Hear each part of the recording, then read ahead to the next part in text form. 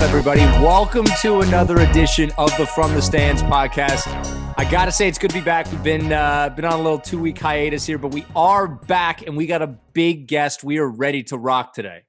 I feel like we've been on a lot more hiatuses lately, Ian, but full transparency.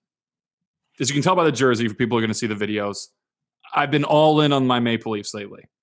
Watching Raptors, but I haven't given enough attention to the rest of the NBA. So in honor of that, to help us dissect what the hell is going on in the National Basketball Association, we bring on our friend, the pod god, host of the Shaw's Law podcast, Rob Shaw. Rob, what's going on, buddy? Thanks for coming back. What's going on? Oh, man. My guys are fresh off the hiatus so they can say hi to the haters. We're here. We're here. And speaking of haters, we're going to dive right into this, Rob, because we got a couple little games here that we want to play with you. It's a bit of a twist on real or fake. It's basically, are you real or are you not? Right? So we're going to start with the downside. We're going to start with the hating. Okay. So we got 5 teams that are clearly underperforming in the NBA right now. Ian, do you want to name the first team that is underperforming in the NBA right now that we want to ask Rob, are they this bad? No, I don't, because I know what the first team is, and I don't want to talk about it. Coming off a big dub last night. Big dub. The boys are back. Smack the Bucks. Take that, Giannis. You picked the wrong team. And as our good friend Rob Shaw once said, you have no sauce. You continue to have no sauce. So let's start with the team that I love and the team that laid the smackdown last night. Let's talk about the Toronto Raptors. Rob, I got to know, are they this bad? No. Like, everything that we said on the over-under pod, I really do think still applies. And I know it's been a rough start to the season, but man, I just fall more and more in love with the Raptors as an organization. So even if this is a down year, organizationally, there's just so much to love. Well, yes. There's also a lot to nitpick on here, Rob. The big rotation is less than ideal. They went small last night against the Bucks. That's really what helped them. And shocking, play your 5 best players as much as possible. It's a weird concept. Ian, are they this bad? I think what happens, we've talked about this before, is that when you're in these situations, you can only survive so long playing bad players or not good players. And the thing I like about what Nurse has done in this streak, and again, they started 2-8, and it's been much better since. Right, I think they're 12-14 now, something like that. Much better since then. And look, again, I mean, they're still not blowing the doors off, but they're clearly finding their way. So I'm going to say no, they are not this bad. They're still in the top 10 in point differential. This is a team that is finding its way. It's got a lot of new personnel. And yeah, I think, there are times where we can be critical of Nurse for not calling timeouts on deep runs or sticking with Baines or sticking with Davis. But it seems like, even Matt Thomas got in the game ahead of Davis last night in the second half because Nurse finally saw the light, that Davis wasn't the answer. And I think now what we're seeing is, okay, if Baines can be an off-the-bench big where he's playing against second unit guys, we may have something here, right? He's not getting obliterated, having to chase around Karl Anthony Towns or anything like that, right? He's going to see more of the Gorgie Deng types, which are minutes that he can survive in. So we have something there. The DeAndre Bembry stuff is real. It's really real. That guy cuts with purpose. He's a genuinely good passer, switchable on D. He's a rotation guy, right? So there's 2 rotation guys now, where before you didn't have any. Yuta, I like Yuta. Good defensive energy. If he's your 9th or 10th guy, you're in a decent spot. So, we're sort of chipping away at it. They obviously need to go out and trade for one more guy. The rest is straight trash, though. Well, I mean, look, it depends on if you go get one more guy, hopefully a big, you become super interesting, because other than Philadelphia and other than Brooklyn, who in this East is untouchable to you? I mean, you'd say probably Milwaukee, maybe. You wouldn't. I wouldn't. Right. Right. So the fake best team in the NBA there. So let's go. There, so have this exercise, right? Have this exercise. You'd have to say Boston. You wouldn't want to you wouldn't be confident. I understand. Going We into don't match up well against Boston, Yeah. but this is a team. Boston's on the team going the opposite way we are. So, there's so many flaws in this conference. You are clearly one player, a good player, away from being competitive in this conference. They are not this bad, and it's getting better. And by the way, I think I said a couple weeks ago that Fred VanVleet's our best player. Kyle Lowry's our best player. I literally have it written down. And then, Rob, I want you to have the last word here. Yeah. I actually meant to ask been you epic. because you've had Ian always comes on the pod is like, Fred VanVleet is our best player. Kyle Lowry is our best player. Pascal's our best player. He's even said OG is their best player. So Ian, let's just end this. Who is the best player on the Raptors? Because I think the right answer is there can be a different one night to night, which you cannot say about a lot of teams. The one thing I will say, though, is that Kyle Lowry is unequivocally the best point guard in the Eastern Conference, period, full stop. Ooh, Rob. Full stop. Ooh, not a discussion. And if you want to know, go check his head-to-head stats of what he does to everyone's favorite boy, Kyrie. So Kyrie is where I was going, and that might just be, well, while we're on the subject of Kyrie has he's no longer the point guard in Brooklyn. So is he better than James Harden, who's now Brooklyn's point guard? Well, no. That's a no. That's a no. That's a no. Hey, real quick on Harden, and I want to hear Rob on the Raptors. Give me a minute on Harden.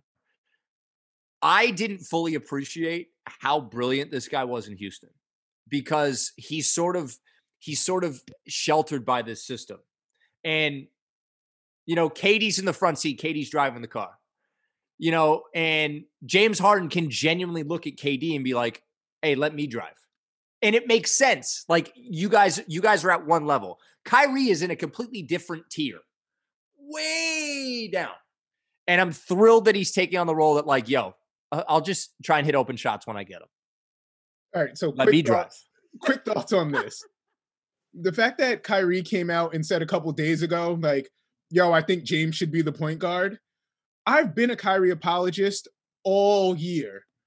Sometimes he's just oblivious.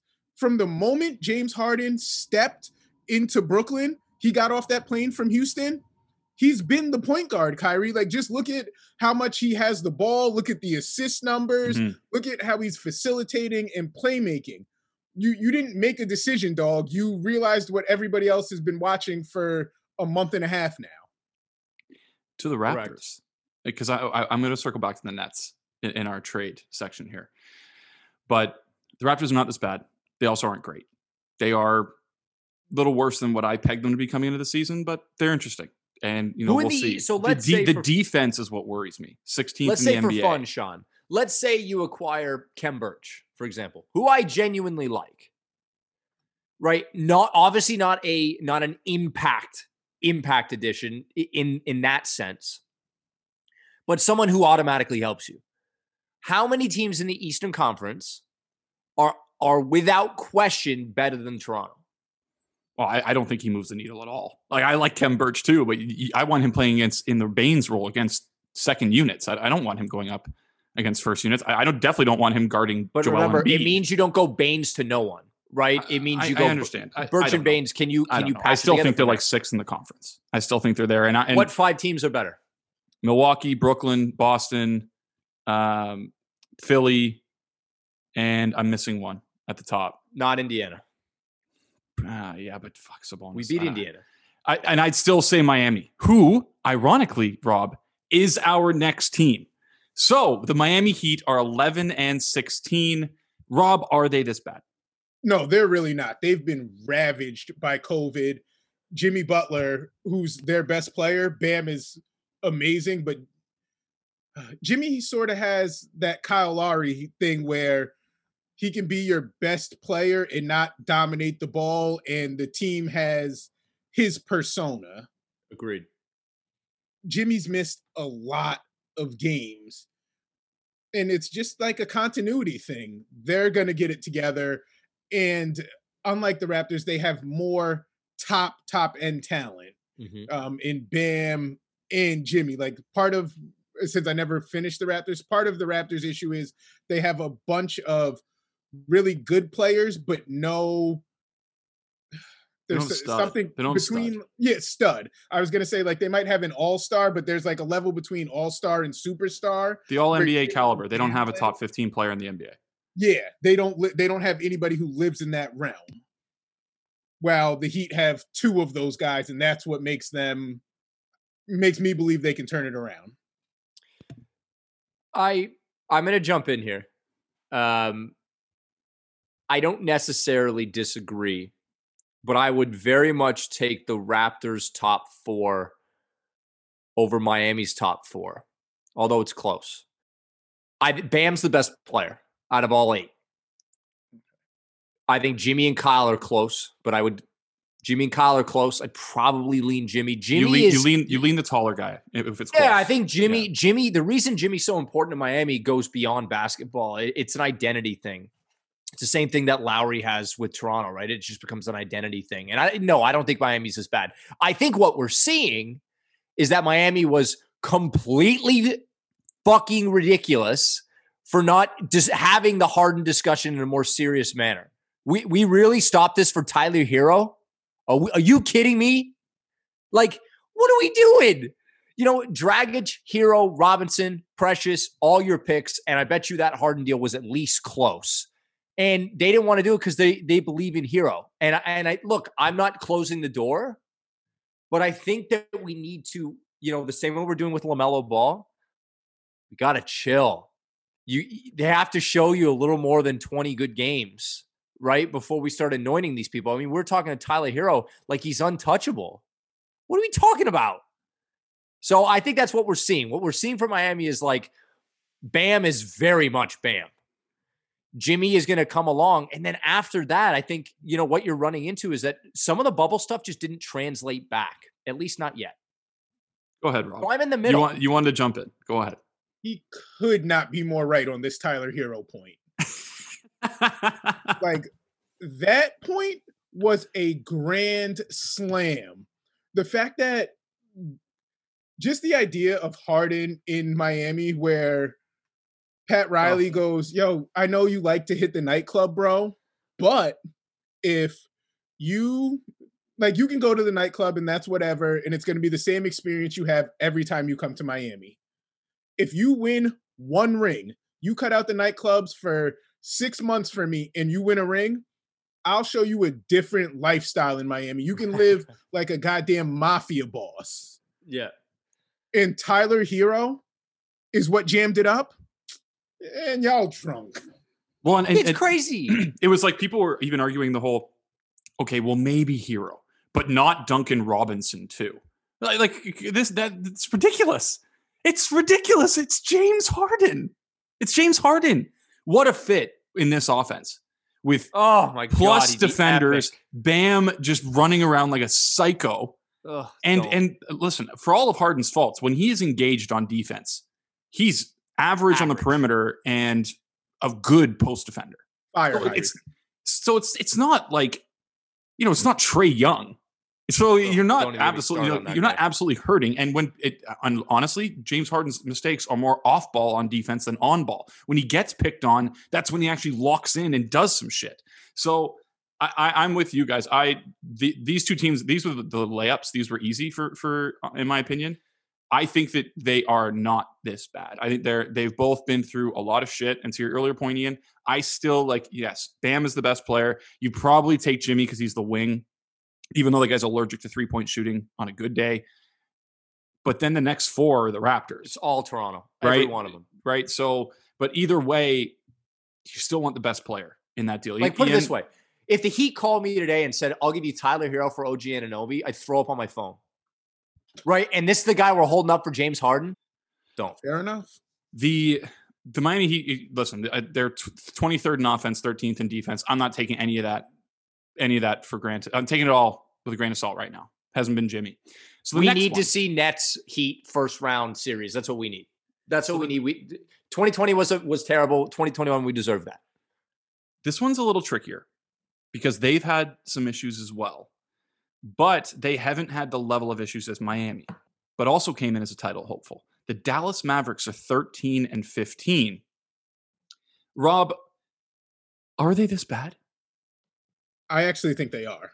Yes, sir. Agreed. I think they are. I guess we'll start this segment with shout out to Seth Curry. Who knew he mattered so much to Dallas? Yeah. I thought the him and Josh Richardson trade was everybody gets their needs met. No, they got fleeced. I would have gotten fleeced too because I thought it was going to work for everybody. No. And they just don't have, I wouldn't even say like Luka has regressed to the mean. It's almost like other teams are like, yeah, he's going to do what he does. He's a great one. But is he making players better? Is the question now. Is he making anybody better, or are the numbers just always the numbers will always be that eye-popping when you dominate the ball that much? We've watched. Go ahead. No, I was 27, 9-9. Ridiculous numbers. They're amazing. But we watched Westbrook average a triple-double for 3 straight years, so we can, I think. Okay. All right. I know. All right. You got him. All right. I heard him. Yeah, you heard him. He's not Westbrook. No, he's not Westbrook at all. I'm just saying that like gaudy numbers aren't always telling the whole story, and I'm not sure that he's elevating all those guys right now. He's carrying an offense to 8th in the NBA. He's basically kind of doing the Harden thing. And Ian, and then I'm going to let you jump in. It's really quick. No. Do your thing. I just don't think KP's the guy for him. Like I know this isn't like the hottest take of all time, but I just think that he needs a longer wing, someone who can actually be an athlete and do some stuff, play some defense. And that's why I liked the Josh. I was all in with you, Rob. I thought the Josh Richardson thing was like, Philly, you get shooting and we get defense. We get some guy to go stand in the corner on offense and a guy on defense who's going to run around and chase that quicker point guard. Their defense, like Rick Carlisle must be pulling his hair out right now. 27th in the NBA. We've never seen a Rick Carlisle defense this bad before, ever. They are this bad. They are blah. Okay, Maxi Kleber is all of a sudden turned in, like last year was apparently an anomaly. He's atrocious. What else do they have? What do they have? Him. I would target him. And so to me, yeah, they are this bad. So I need to discuss Luka for a minute. I don't know how many players I've seen this good this young. And the list may be 1, maybe 2. I think what you're seeing is part of the problem in Dallas is that you already touched on the Curry Richardson thing, which is absolutely right. It's a big difference when you're passing to, 37% Seth Curry on 1 billion attempts or whatever he ends up being, right? That's a difference from passing to that guy and passing to, so what is Curry this year? Curry this year is 47%. Right?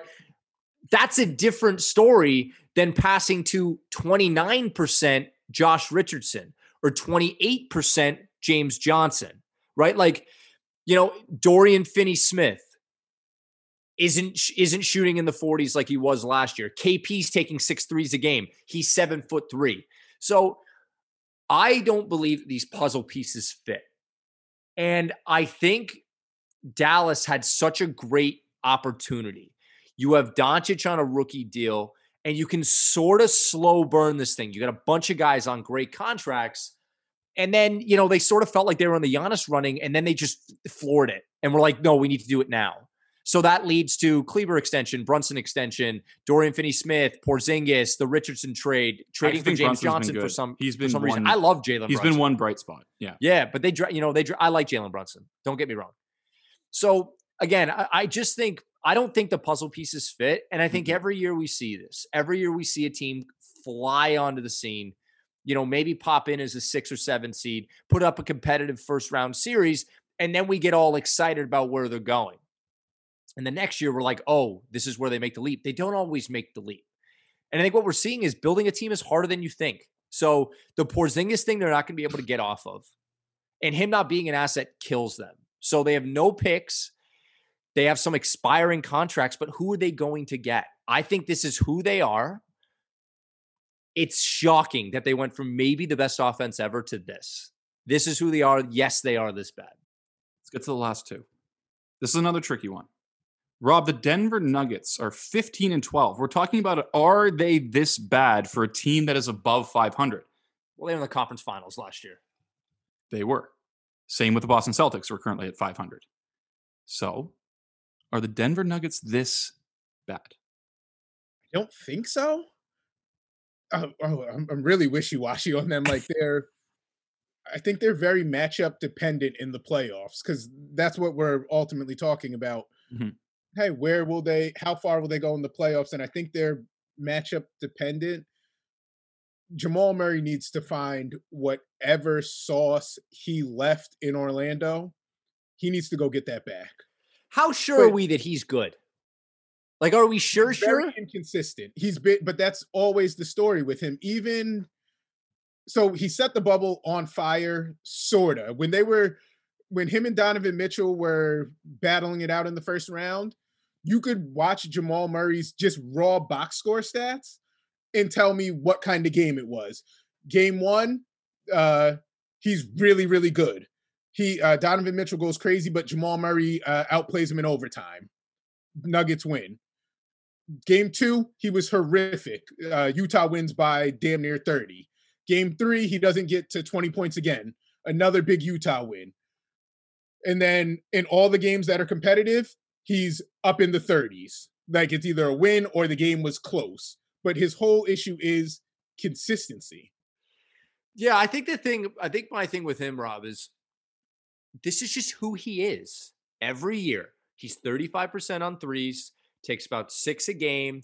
He's around 18, 19 points, doesn't crack 5 assists, doesn't crack 5 rebounds. Well, really quick, to Rob's point, he's like 18, 19 points, but he's either 33 or he's like 12. No. I completely agree. Yeah. I'm just saying, I'm not disagreeing with him. I'm saying we're not seeing improvement.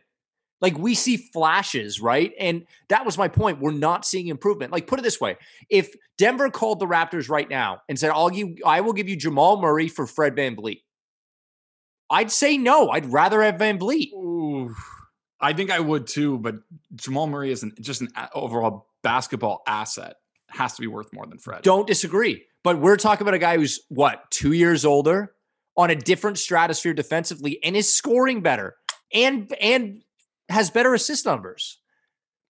So again, Denver's only going to go as far as Jamal takes him. And frankly, Jokic is the MVP. And if it wasn't for him, we're talking about, and we can't even pin this on Jeremy Grant leaving either. This is a Jamal Murray issue. The words are right out of my mouth. Go ahead, Rob. I just jump in and defend Jamal Murray on the assist thing. Jamal Murray's not the point guard. Jokic is the point guard. Fair. Getting 2 dudes to 5 assists, like when one of them is going to be close to anywhere between 9 and 11, and Murray is one of his primary assist targets. They run that inverted pick and roll. Mm-hmm. So that's taking away from his opportunity to get assists. Assist just isn't a stat I'd look too heavily with Jamal Murray, on top of the fact that he's probably never been a point guard. He's been a guard who handles the ball, but never a true point guard. That's why the marriage between him and Jokic works so well. Yeah, 4.5 assists a game for shooting guard isn't atrocious, which is what he is. He's a 2 guard. But so is Fred VanVleet. He's at over 6. Yeah, so it's like, not really. I'm just asking, if you're not getting me 20, what are you doing for me? That's That's the problem. Right. He's not giving me great defense. He's not jumping passing lanes. He's not, running the offense. He's not scoring at a ridiculous pace. He's not rebounding. Right. So again, like, what's the difference here between you and Monte Ellis? No, that's the real thing, is the fact that guy's never been a 20-point per game scorer in an era where everybody gets 20 points per game is mind-boggling. He resembles the Donovan Mitchell thing, right? Where Donovan Mitchell, basically the Jazz, they have another identity outside of Donovan Mitchell being an absolute animal at scoring the basketball, and that identity is they're really, really good at defense. That's their identity. And they have these quirky supporting pieces that, kind of work, kind of don't. It is what it is. I love Utah. I don't have anything else to say. I literally had written down that this team is going as far as Jamal takes them. And to your point, Rob, you don't have to look at the score of a Nuggets game. If Jamal plays well, they win basketball games because of how consistent Jokic is. Jokic doesn't have like a 12-4-4 night. You don't see that from Jokic. So let me ask you a question, Sean. Sure. 2 questions. 1, how many more points per game does Jamal Murray get than Chris Boucher? Like this year or career? This year. Isn't Boucher at like 16 a night? No. Okay. So I have no fucking clue. I would say that, 5 points a night. Okay. 5. Boucher's legit having the 5. Come on. I know. Chris Boucher comes off the bench and he's playing like what, 23 minutes a night. He's tall. Come on, man. Yes. Come on, man. I wouldn't call him Come on, man. Jamal Murray is barely Norman Powell. He's barely Norman Powell. I think you mean Norman Powell's barely Jamal Murray. No, he's Jamal, barely. don't stop. Come on, man. You can't bring the Raptors all around here. You can't give me a stop. Look, I understand. Stop. No. You just said that Norman Powell's better than Jamal Murray. This podcast is over. I absolutely did not say that. It's done. And by the way, Jamal Murray got a max contract. You're not giving me anything. I'm not saying who's more bang for their buck, but come on, Ian. Come on. 2 more points a game than Norman Powell. Come on, man. Rob, any last things on the Nuggets? It's the money max. Mitch. Woo, let's try that again. It's the money and what he's supposed to be. When you think of Jamal Murray, you think of, oh, this guy's a bucket. And then you're like, he's never averaged 20? Right. What kind of bucket is he? The Nuggets have 8 players averaging double figures, which is wild. Jokic, Murray, Barton, Morris, Millsap, Harris, Jeff Green's corpse, and Michael Porter Jr.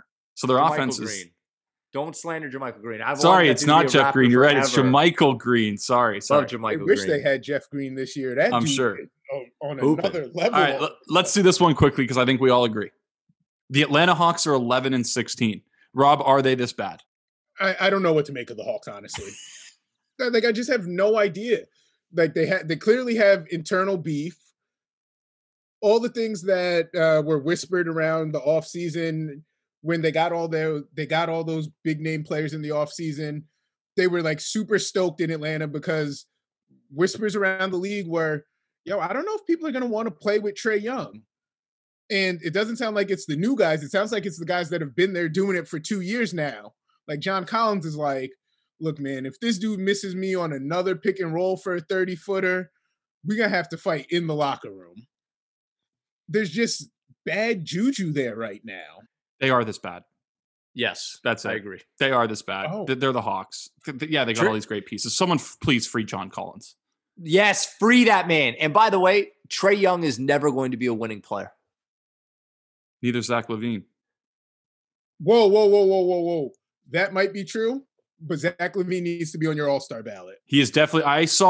Don't worry. I saw your video. He is someone averaging that many points a game is on your All-Star ballot. And we're going to get to a couple of points. He's on the 12th guy, probably. He's 12th guy, probably. It doesn't matter.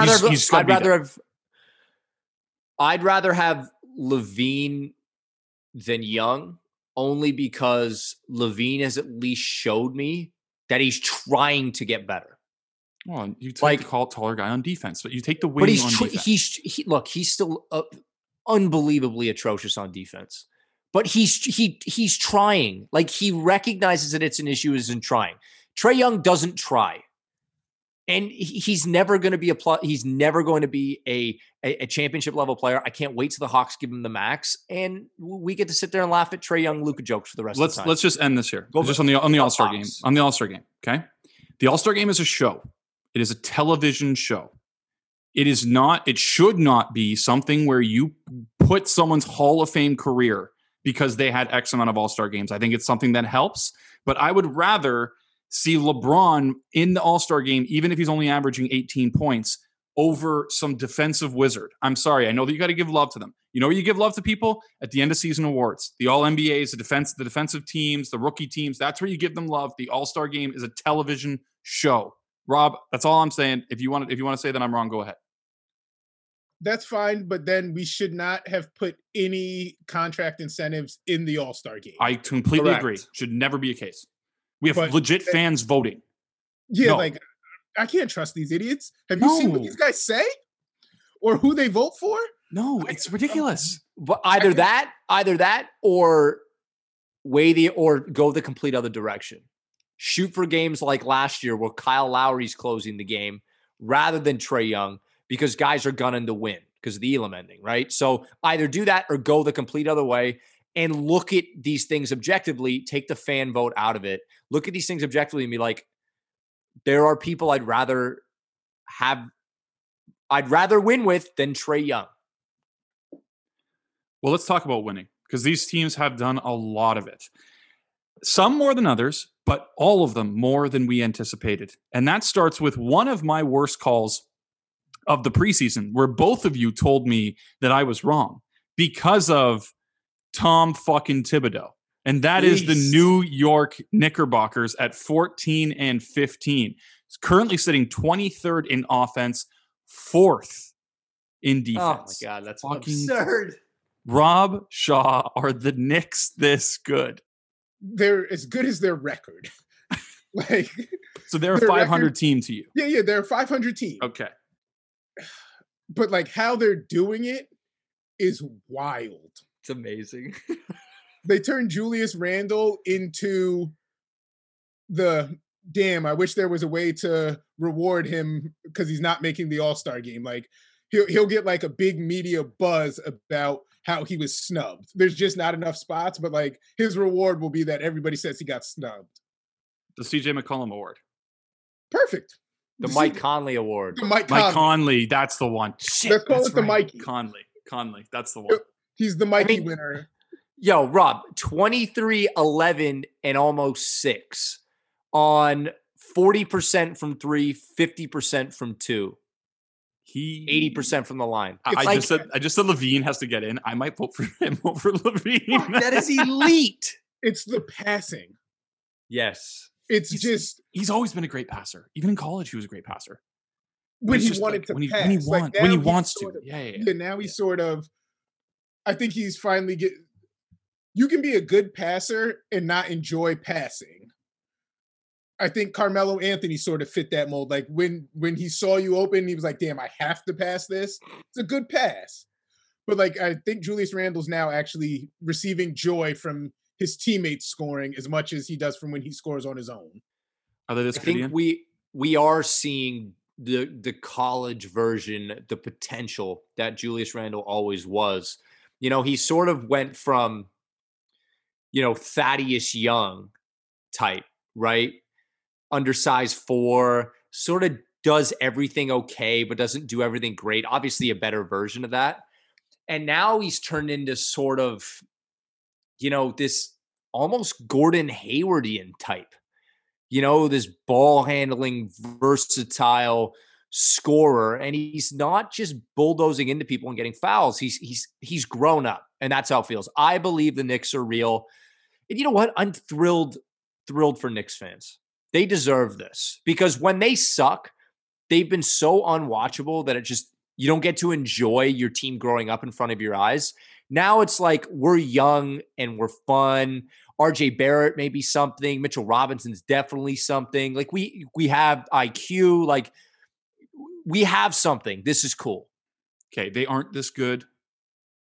The sum of their parts aren't this good. But with this coach, with the system in place, they have a plus 0.5 point differential. You know what that makes you? 500. Yep. Makes 500. So yeah, I guess they are this good, but I could just see like a 15-game losing streak and they're right back in the basement.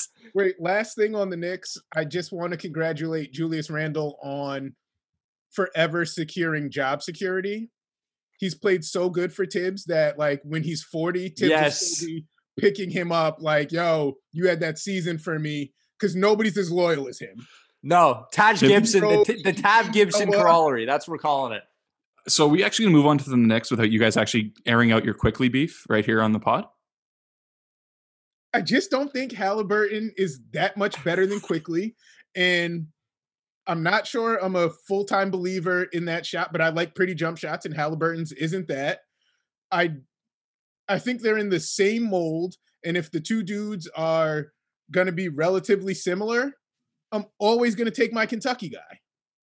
Halliburton could literally poop the ball out like Yoshi. And as long as it goes in, it makes absolutely zero difference to me, right? I love Halliburton's size. He's a more efficient player. Yes, he benefits from playing with Fox, but that's also why they took him. And by the way, he went 12th.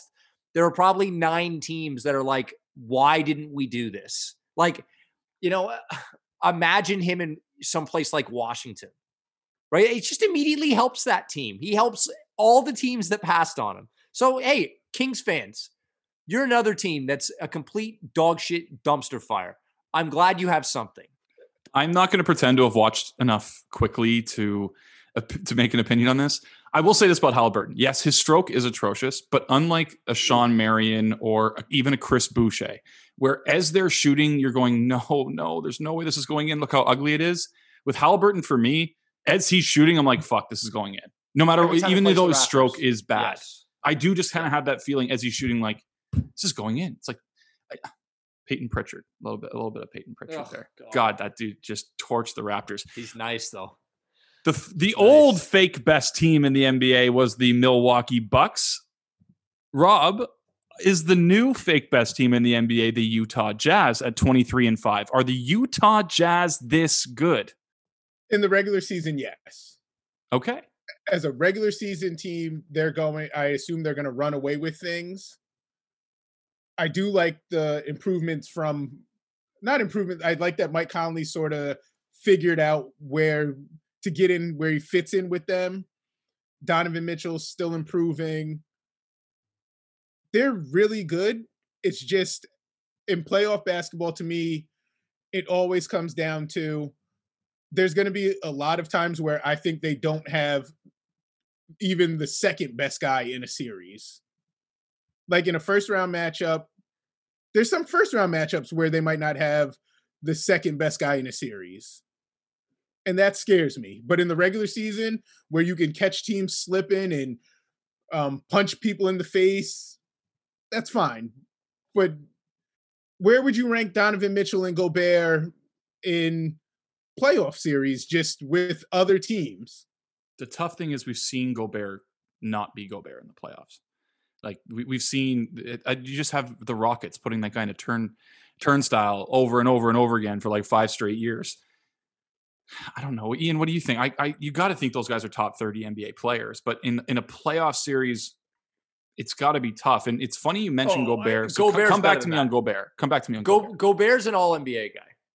There's just because of his position more so than anything else. Okay, wait. Can we do this? Yeah. They're in a matchup with the Lakers. AD two and best players are on the Lakers. Clippers. 2 best players are 1 best player. It's debatable, but the first best player is so much better than the other 2 players. It doesn't even matter. I'd agree. Denver, Denver. You said at the bottom. I was thinking Dallas. Dallas has at least 1. Portland has at least 1. You got to think Phoenix probably has 1. I don't know if Phoenix has 1, and I'm really big on Booker and Chris Paul. I think that's a really fun matchup either way. Chris Paul is Phoenix's best player. Enough of that. The Spurs don't. That's out of those 4 players. Oh, I see. Okay. The Spurs don't. That's the only team here. Let me jump in on Utah real quick. You know what would be a really good John Collins team? Phoenix? Utah. Phoenix with Devin Booker? Phoenix would be nice. But for this exercise, I think Utah. So Scoring. Ian, do you think Utah's this good? I think right now, regular season, yes, they are this good. I think they're so well coached.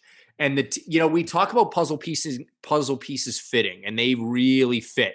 They have their 2 guards who play off their big guy perfectly between Conley, Mitchell, and Gobert.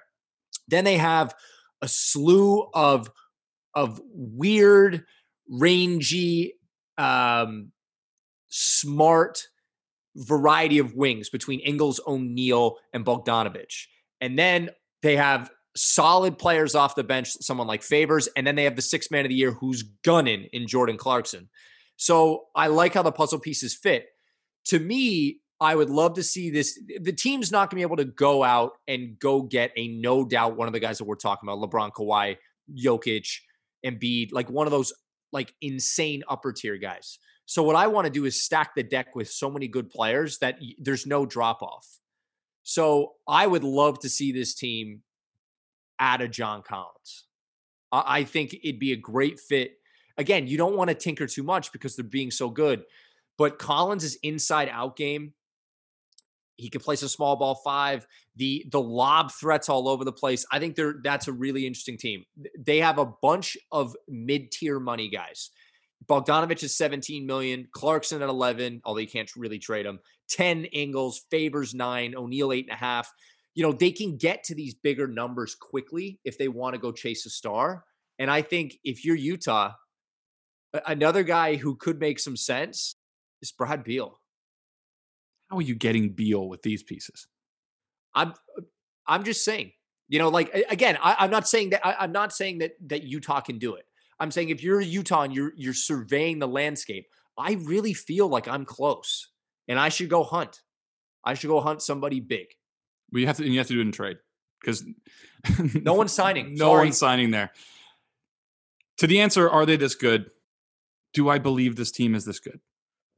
I'm not believing any team that relies on Jordan Clarkson this much can be this good.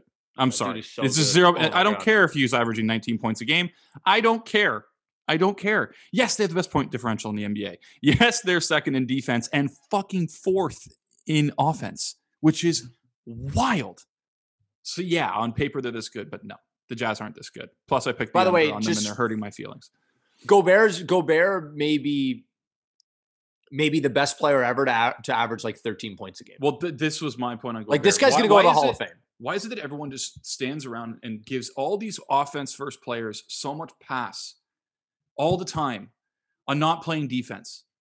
There's so many Trae Young, Kyrie Irving defenders in the NBA that are NBA circles that are just like, yeah, he's awesome. Zach LaVine. He sucks at defense. Yeah, but look how great he is. Look at that pass and his angles off the backboard.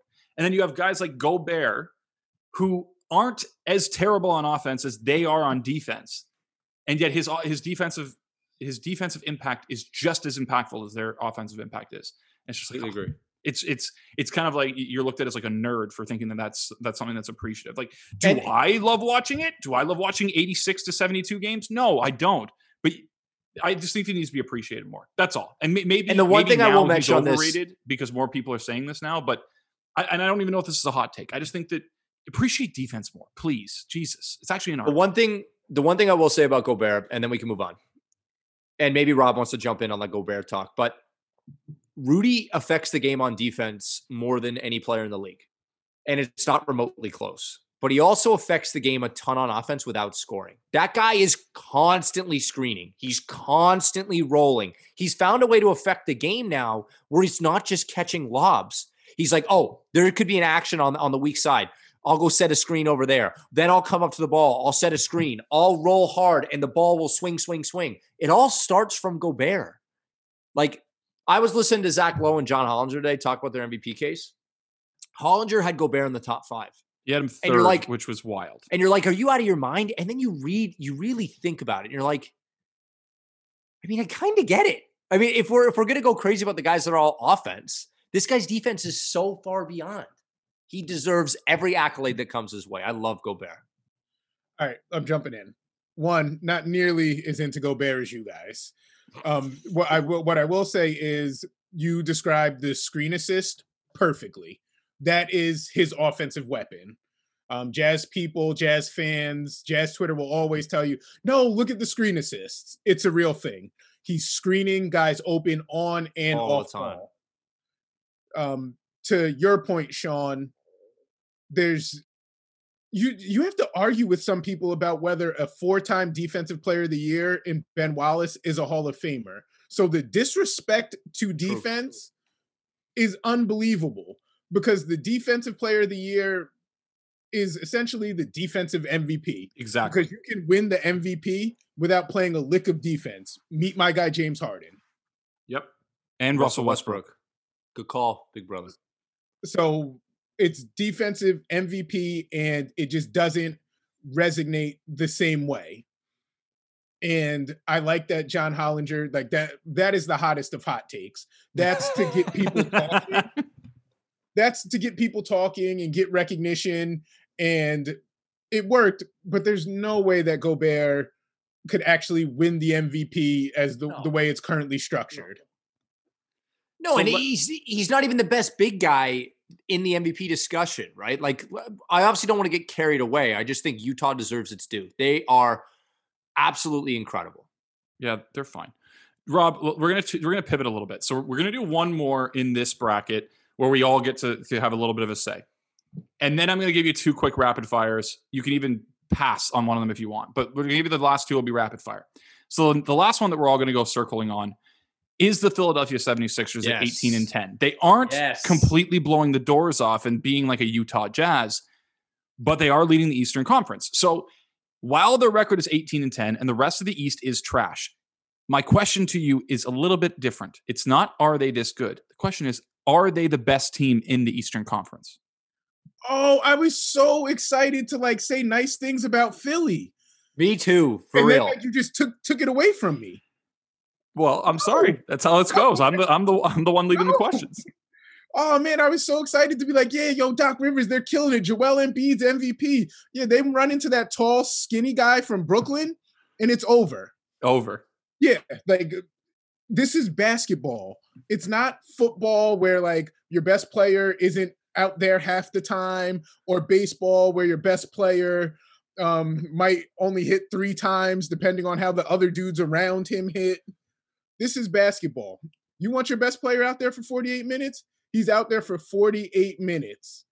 And then they were like, oh yeah, we'll give him James Harden. And now the 3rd best defender in Philly has to go deal with Flat Earth Kyrie. They're not the best team. It's Brooklyn. If we're looking for highest upside team, the team that I'm betting on to come out of the East is Brooklyn. The regular season is this long, so you can figure it out. They haven't had the benefit of a training camp. They've missed games because of COVID. They've missed games because of Kyrie vid. They have time. Hold on. We just gave props to defense, and you're going to say that Brooklyn's the best team in the Eastern Conference? Yeah, the best scorer that has ever touched a basketball plays for the Brooklyn Nets. 2 of the best 5. 2 of the best 5, but number 1. And if that's a hot take, whatever. But nobody's been iller at putting the ball in the basket than Kevin Durant. Sean, you keep talking about, you take the tall guy. I'm taking the tall guy. Well, Philly's got a tall guy, someone taller than Kevin. I have oh man. But I just think that there's a lot of flammable pieces on that Nets team. You got poor health and potentially could just say, fuck it, I'm moving to Zimbabwe in Kyrie. You got Kevin. He's coming off an Achilles tear, and has had COVID complications. But when he's on the court, God, he's so good. Harden's balling. Sorry? The fat one is very durable. He doesn't miss many games. Oh, Fatty's very wild. Durable. That dude, yeah, he can take a lick. I think that they will finish with the best record in the Eastern Conference. So are they the best team in the Eastern Conference? I would not pick them to come out of the East, but a la the Jazz conversation previously, Rob, I think that they will finish with the best record in the Eastern Conference, which the Jazz have a chance to do. I still think the Lakers will catch them. Ian, go ahead, man. You're beating the desk over there. I need to talk about this. When we went through that bloodbath with Philly 2 years ago, I was convinced I would never like that team. I would never like their fans. I would never like that old guy who sits courtside. It's always standing, and he's got that stupid jersey. Honestly, fuck that guy. Hate that guy. Yeah, I hate that guy. But they have won me over. I love the Doc and Morey version of the squad. I love eat your heart out Joel Embiid. I love watching Ben Simmons play defense. Tobias Harris is playing great. They're a joy. And while we're at, we talk about, all the time, well, who do someone on Twitter asked, what fan base do you fight with the most on Twitter? It used to be, teams like Philly and Boston. The worst are Bucks fans. They're fucking losers. But I will say what we've seen from the 76ers is really encouraging. This is coming from someone who genuinely had disdain towards them, 2 years ago. I love watching Philly.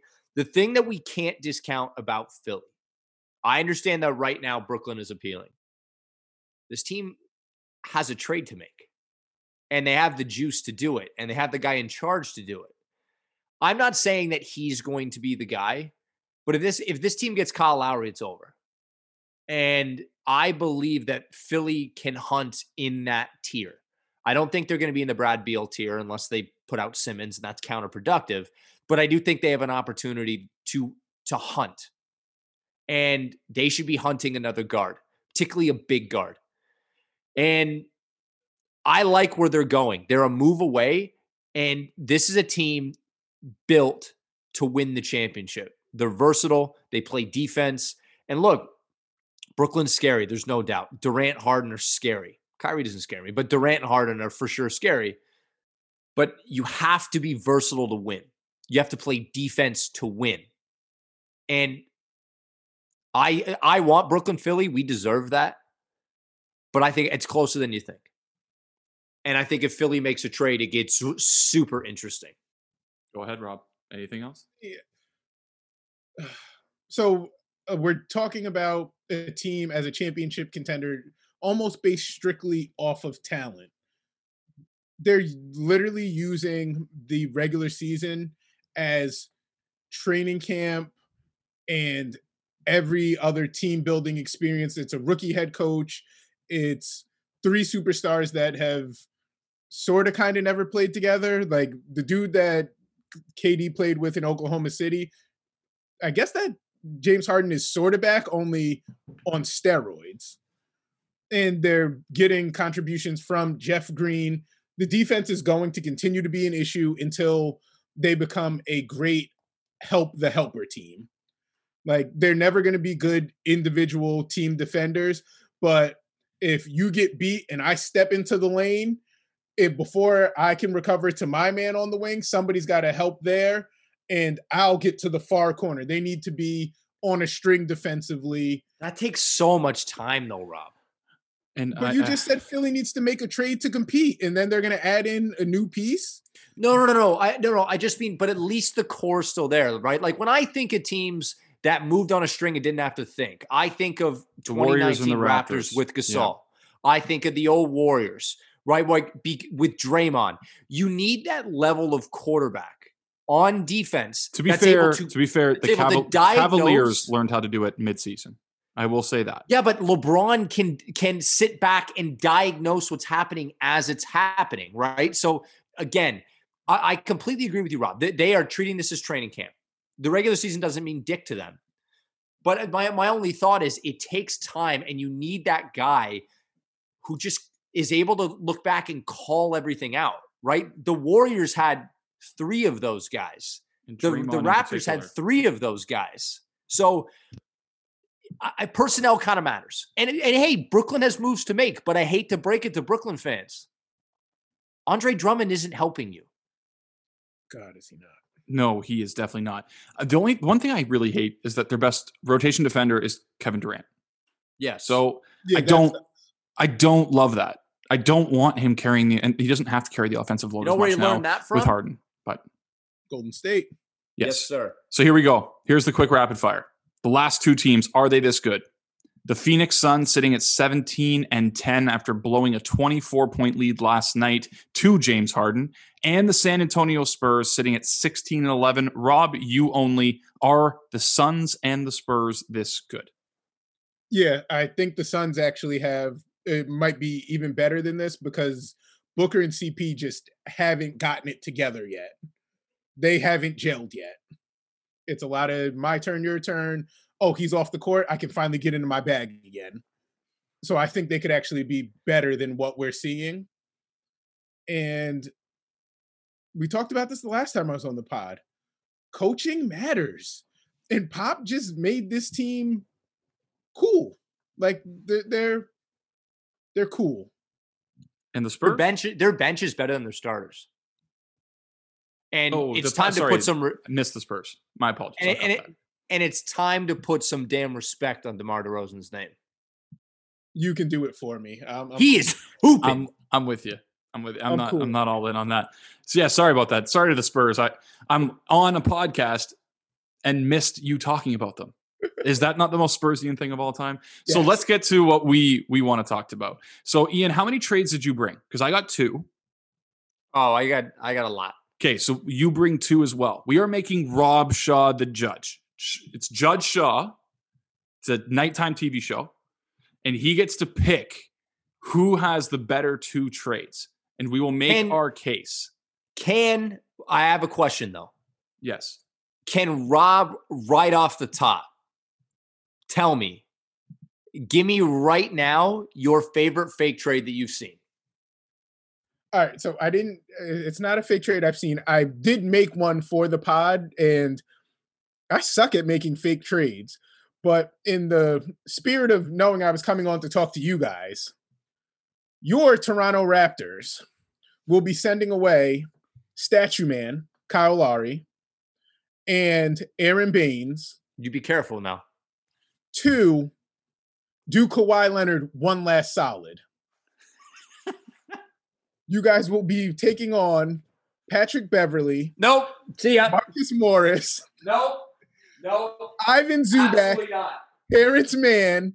And the Clippers 2027 top 3 protected pick, because that's the only time they have a first round pick because of the Kawhi Paul George deal. No fucking chance, man. Why am I trading a franchise icon whose money goes away? You owe Kawhi on 2 bad contracts. I love Kawhi. He already took Ibaka. You make your bet. What the fuck else do you want? You figure it out. Kawhi won.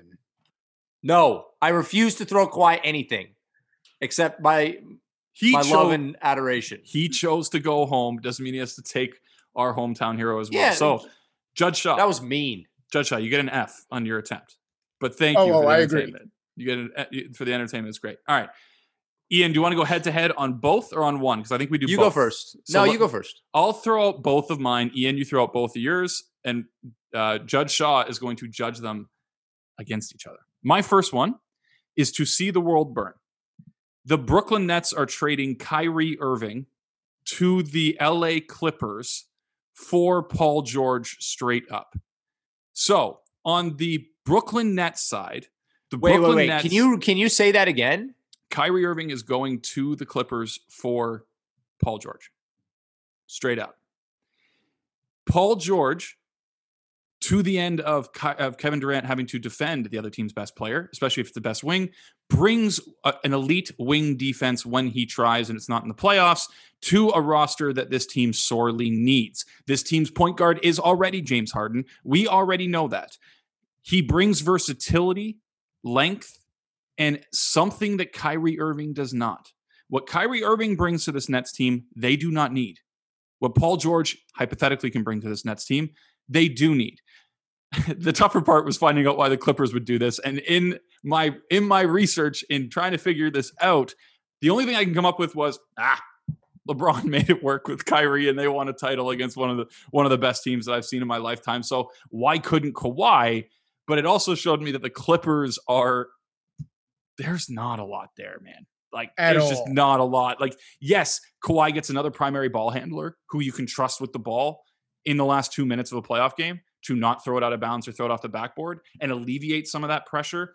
I don't love where this leaves the Clippers wing defense, but this isn't about a win-win. This is the Nets. I kind of like it, though. The Nets get kind of a little bit more stability and allow their roster to be more flexible. And the Clippers get more balance. They get more balls, too.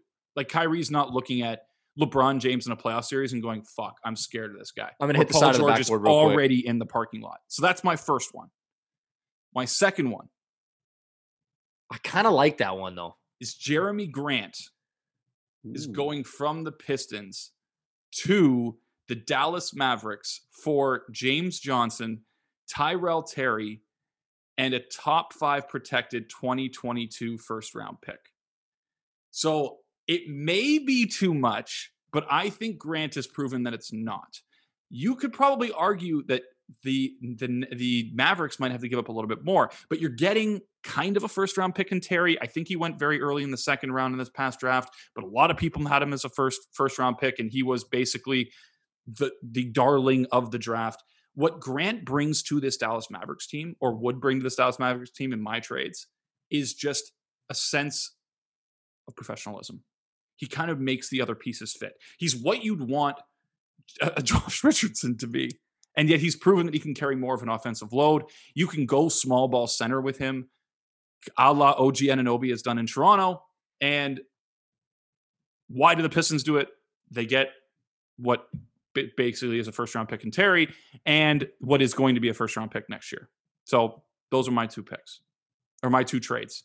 Ian, you're up, buddy. No. Rob, feedback first. Obviously, Sean hates Tyronn Lue.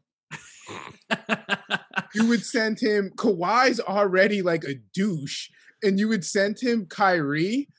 Yes. Oh man, that would be miserable. He already had him. They already won a title. No, but like Kyrie and Kawhi, like just like cryptic word, like not speaking to each other or the media on the court after a bad game. And Ty Lue's like, what is going on? I honestly forgot Ty Lue was the coach. Paul George and Harden together would worry me, sort of. Just because I kind of like this one. I'd be worried about Durant's reaction to trading Kyrie. That's the only thing for the Nets side. And then I like it though. And then Ian put in my mind, which I'll never be able to forget because it was such a brilliant point, that you sort of need that audible defensive anchor. And Paul George is not that. Well, he does address problems. He doesn't fix everything like a guy like Kawhi. Like Kawhi would. Like if it was Kawhi, it's, oh my God, all their defensive problems may not be fixed, but they're starkly improved. That second trade though, you got one there. That's the one. Let's go. That is a good one. So we talked earlier about freeing people from bad situations.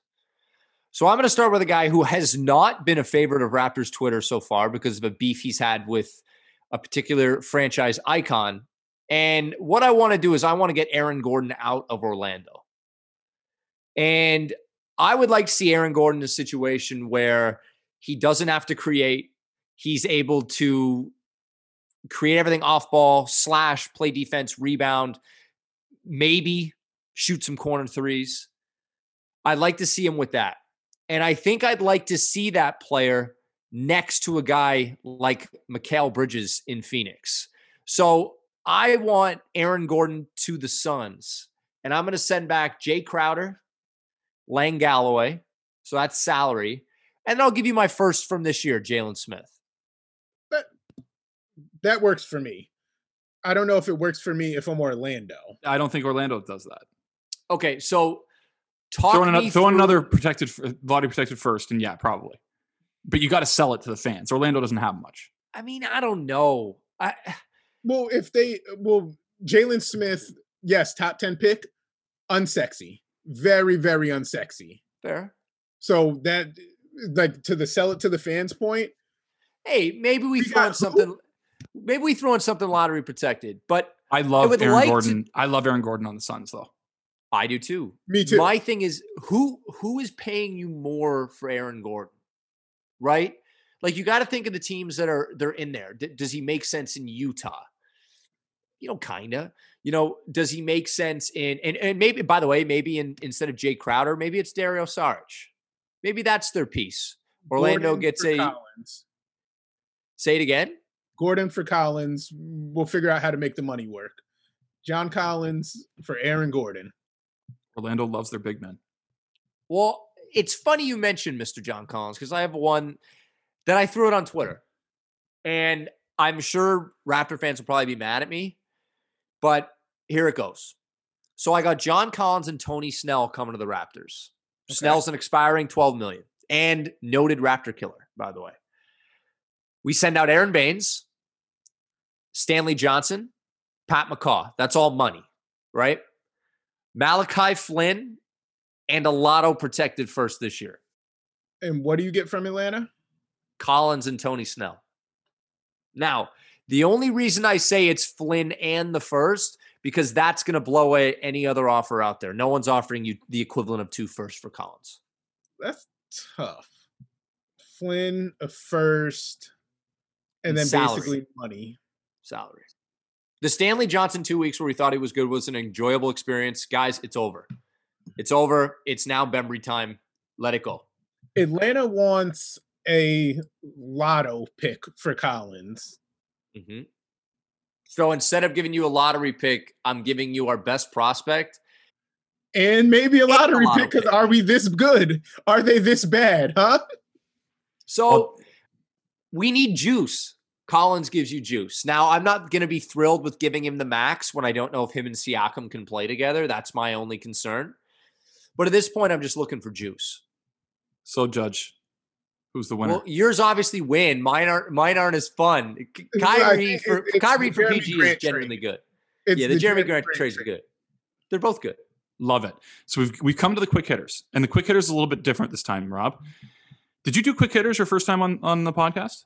No, we did over-unders. Okay, so quick hitters normally is like a yes/no. We do wild questions, but instead of that, we're just going to throw out some really quick. Where are they going to be playing at the end of the year? Rapid fire. So Ian and I will alternate. We're just going to throw out names, and you can say they're staying with their own team or they're going somewhere else, and you can throw out who you think that they are going to. So I will start the first one. Ooh, number 6 on this list, I'd take. Randomly, John Collins. Is John Collins staying with the Hawks, or is he going to be gone? No, he's gone. Where to? I don't know where he's going, but you just can't give up. It sounds like they don't want to pay him, so they wouldn't match whatever he gets, especially if he gets the max, and you just don't let an asset walk. He's gone. I like him, and I know we're not allowed to comment, but I do like Collins in even Milwaukee. You know, they got nothing to trade. But so one of these teams that could really use a 4 like that, Phoenix, obviously. They give up 7 firsts for a guy who's hurt. No, Phoenix has stuff that could make it happen. Like some of the places that he would fit nicely have nothing to give up. But like Phoenix, you can make a package. Yep. What about Boston? Probably make a package. Utah's another one. What about Boston? But you probably don't want him in that lineup. You probably want Tatum at the 4. Yeah, I don't know what do you give up? It's probably centered around Marcus Smart. Yeah, and I don't know that I do that, or it's a poo-poo platter of like the Neesmith, Langford, that group. At that point, you're just saying, hey, I don't Yeah, what is it? Yeah, right. Yeah. What does Atlanta do with that? All right, Ian, next one. Andre Drummond. This one's easy. Andre Drummond's coming to you guys, it sounds like. No, we don't have the money. Can't make the money work. Be too many salaries. You'd have to have Norman Powell in there. You'd have to have it won't work. Well, he's probably going to wind up in Brooklyn doing nothing. That's right. He's going to end up in Brooklyn and like it's going to be like, oh man, all-star Andre Drummond. And it's not that. They'd be better off trying to get JaVale McGee. Okay, Ian, I'm skipping number 3 and letting you have it because I can't have you have 2 that are guaranteed. That's my favorite one. Blake Griffin. Who cares? It's so over for Blake. He's he hasn't dunked since 2019. Yeah, I know. He's what LeBron haters thought was going to happen to LeBron when his athleticism went away.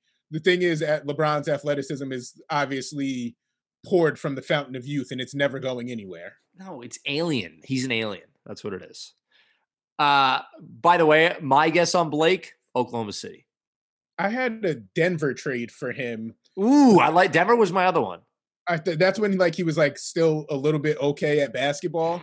Now Denver was just giving up way too much stuff in that trade. Yeah, I agree. Okay. This is my favorite one. This and another one, but this one for sure. Nikola Vucevic. I think Nick is staying. I don't think they move. I think But can you give me a fun landing spot for him? Remember, Orlando has nothing. But he's the only thing they do have. Like, he's going to be an all-star. He might be an all-star. He's having a great season. I don't think you can do that to your fans. Where could he go? He's the last piece left of the Dwight Howard trade. He'd be great in Boston. Yes, he would be. Be great in Toronto too. He'd be really cool in both. I don't love his defensive versatility for Boston's Milwaukee defense. Yeah, can he just go to Portland with Dame and CJ? Yes. Oh my God, yeah. Where would I'll Nurk take go? your itch for your itch for my itch. Vucevic for Nurkic. All right, next one. Victor Oladipo. Ooh, does Vic stay? No, I think they move him on. I don't know where they move on from him to, but like they're like, Denver? hey, let's go. Denver's Denver? getting everybody. Denver's getting Around everybody. Gary Harris. Yeah, I mean, but how much of an upgrade is he on Harris?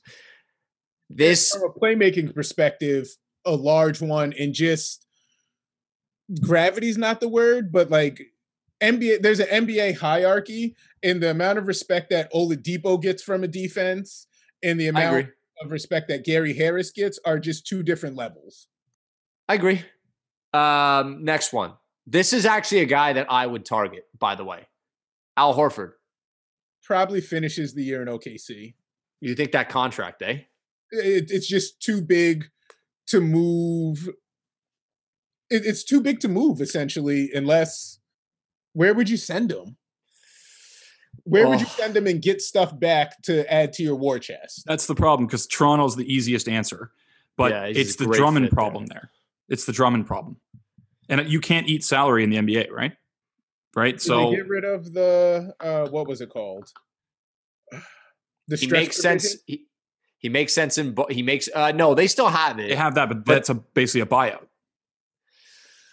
He'd be great in Boston, back in Boston. No chance. Would he?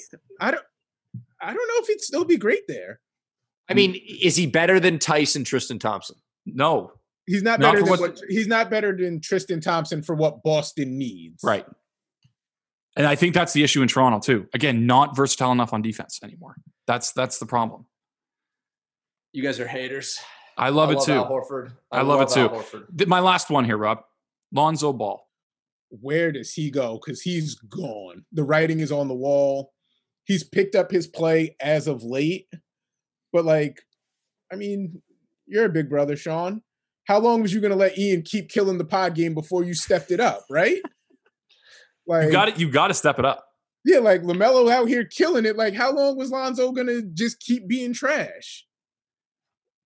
But he's still trash. Would be fun. Like oh my God, thank you. Yes, they are made for each other. Great. Ruined it, but New York would have been fun. Get LeVar Ball in New York sitting with James Dolan. No. Don't do that. Don't bring him back. Yes. No, I'm doing it. I want Spike Lee to fight LeVar Ball. Let him be. By the way, the best Lonzo destination is the Clippers. But I don't think they're going to be able to. Again, that extension will be hilarious considering they just gave like $124 million to Luke Kennard and Marcus Morris.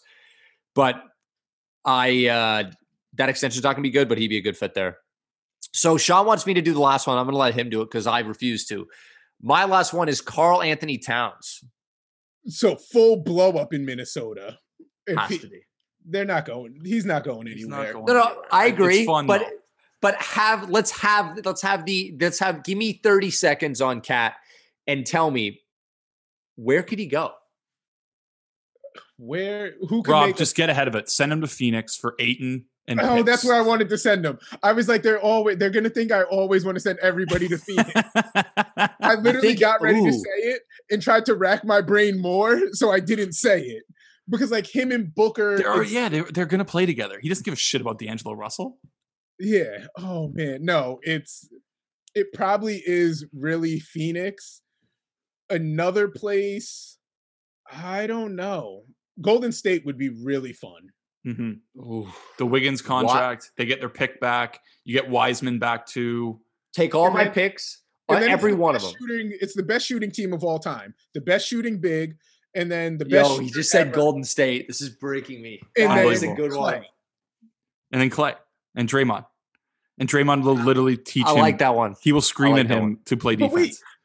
Wait. Now that you brought up Draymond, the only time that Cat remotely looked like he gave two shits about defense was when KG was yelling in his face. Yes, and you correct. just replace KG with Draymond, and I think Golden State. Garnett is such a lunatic. I love that dude.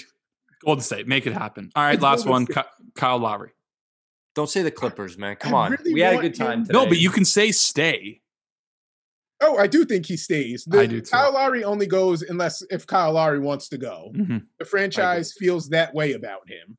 Like, if he says, I want to go, they'll make a good deal for him that might actually hurt the team. Like, they'll get as much as they can. Right. But only from his preferred destinations. But if he doesn't say he wants to go, he's not going anywhere. Yeah, I love the Philly. We'll take back Tobias Harris, and you give us plus, and because the money matches up there. You can keep Simmons. I know it's not worth it, but I do think he stays as well. And to that end, we've all talked about it numerous Sean, times. I gotta ask one question before we go. Now that we know what we know, we talked about this a couple of months ago.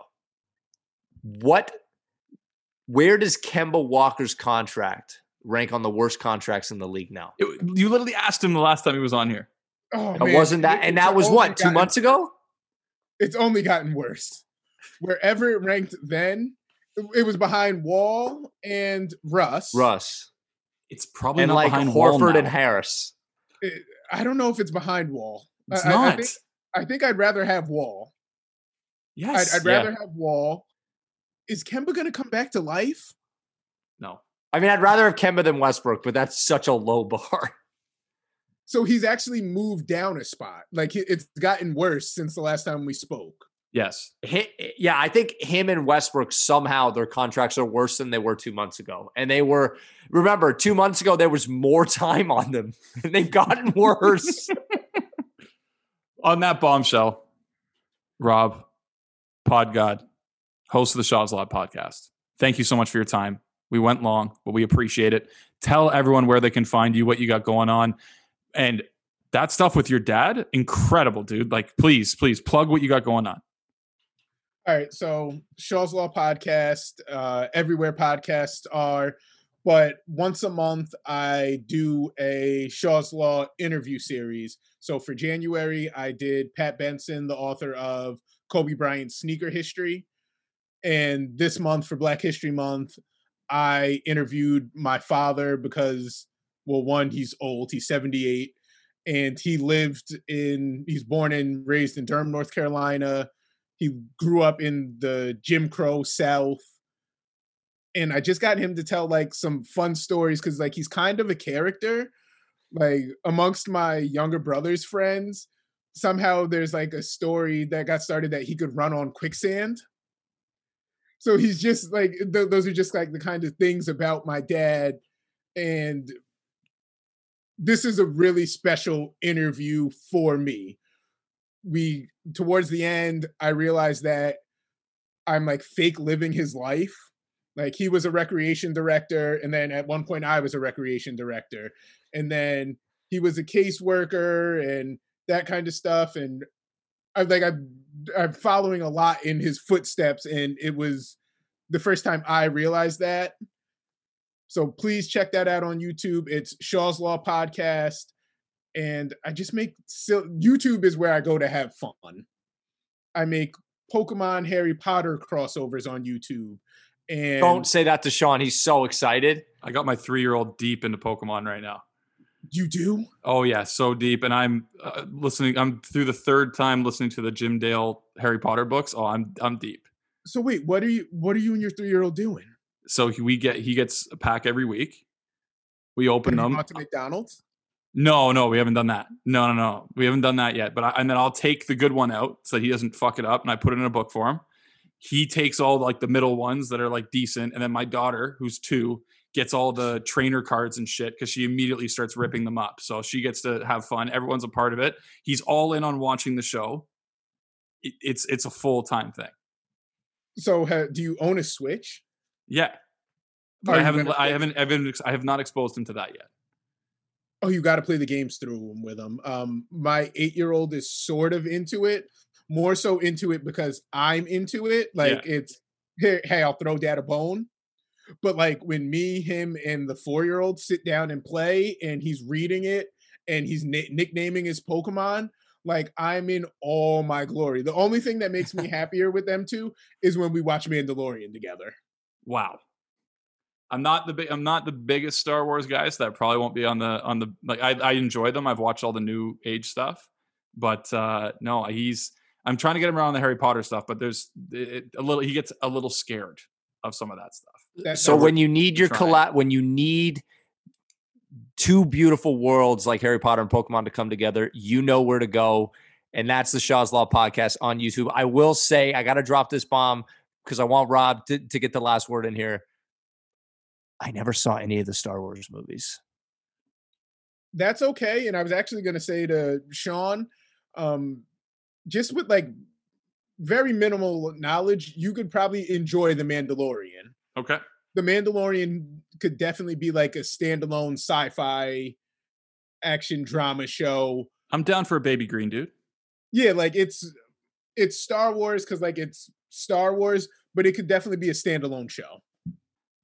On that, Rob, thank you so much for joining. Make sure everyone checks out Rob on Twitter, on YouTube, anywhere you can find podcasts. Ian, sign off the episode, buddy.